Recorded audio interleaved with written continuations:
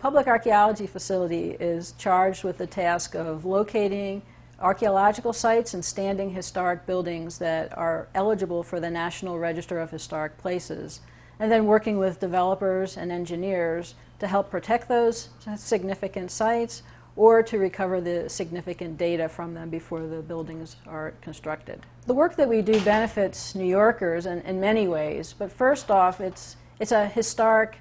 heritage management context. So the types of information that we find are not the things that you can find written in books. They're not in written histories. Many of the sites that we find are associated with people that didn't even have written histories. So we are recovering the information and the stories of people that lived hundreds and thousands of years ago that never made it into any of our history books today. Some of the recent finds that we have had range from ancient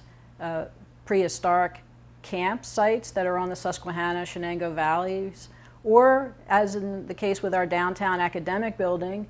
layered under asphalt were the beginnings of the city of Binghamton, the foundations to houses, as well as an Iroquois longhouse for a village, an agricultural village, and an ancient camp that was probably over 5,000 years old. Our community archaeology program allows people who are not professional archaeologists or people who just have a passion for learning about archaeology an opportunity to work with our professional researchers for a one-week program in the summer doing excavation, analysis, and discovery, and it helps them then see the stories about the people of the past.